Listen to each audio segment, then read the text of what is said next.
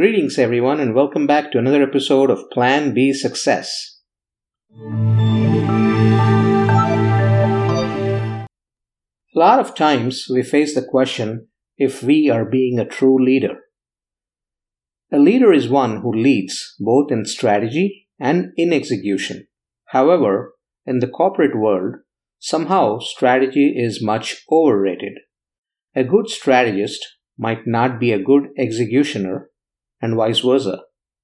But to be a good leader, you need to ace in both strategy as well as execution. Alright, if not ace, at least strive to ace in both. Strategy is important to ensure game-changing tactics that will turn things in your favor or in the direction that you desire. But a well laid out strategy just doesn't win the game. The application of that strategy and its perfect execution becomes all the more important because there are no results without execution. An idea or dream is not true until realized. It's just that, a simple idea or a pure dream. Execution by itself can be a futile attempt if the plan is not well thought and laid out. A good leader is one who understands the interdependency of strategy and execution, applies intellect to strategize, and discipline to execute. A true leader is one who leads from the front in both these areas, not someone who plans but leaves the execution to others. One clarification I do want to make is that a leader also has to trust and delegate. He or she needs to learn to trust and delegate if he or she doesn't do it now.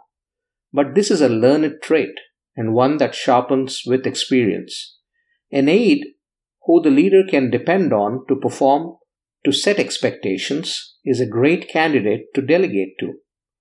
This does not necessarily mean that the aide has to be a replica of the leader, not at all. Every person is unique. Different traits can be applied in different scenarios, and that is where a leader's acumen comes into play, to choose the right delegates for the right part of the job. There are those that may see this as a part of strategy itself, but in order to make these decisions, a leader needs to have spent time leading execution as well, and that too from the front.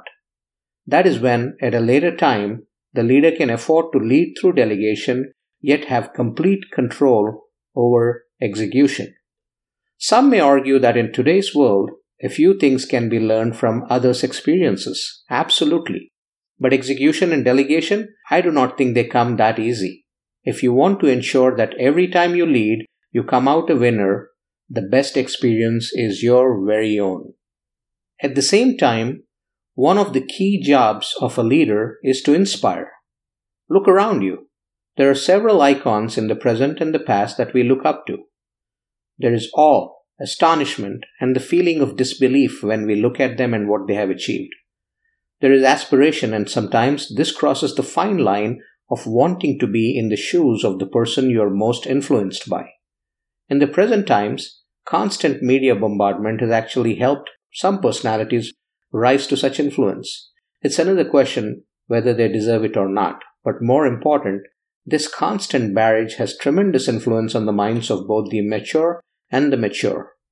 The younger, immature lot especially are more influenced and more easily influenced, and in most cases they end up wanting to be who they admire.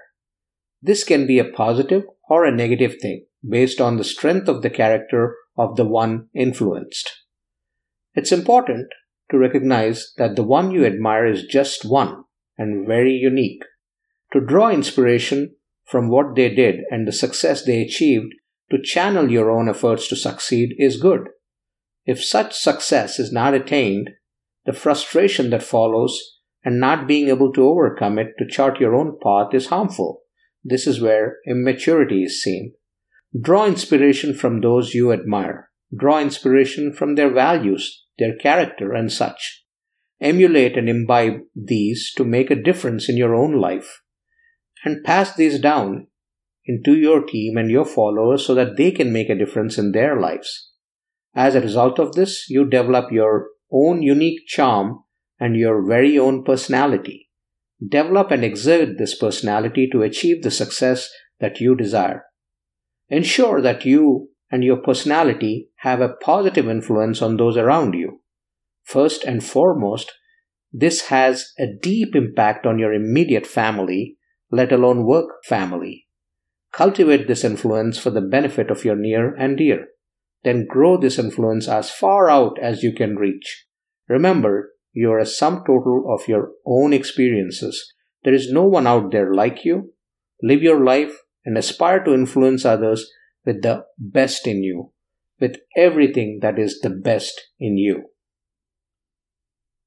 Hey, I hope you liked that episode.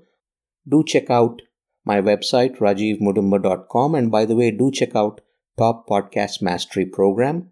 That's out there on the website. And if you're interested in podcasting, if you're interested in creating a brand image for who you are and what you have to offer, definitely check that course out. I'm sure it's going to provide you immense value, and it'll cut short your journey of researching podcasts by the weeks into a couple of hours to get started and moving on. Thank you very much.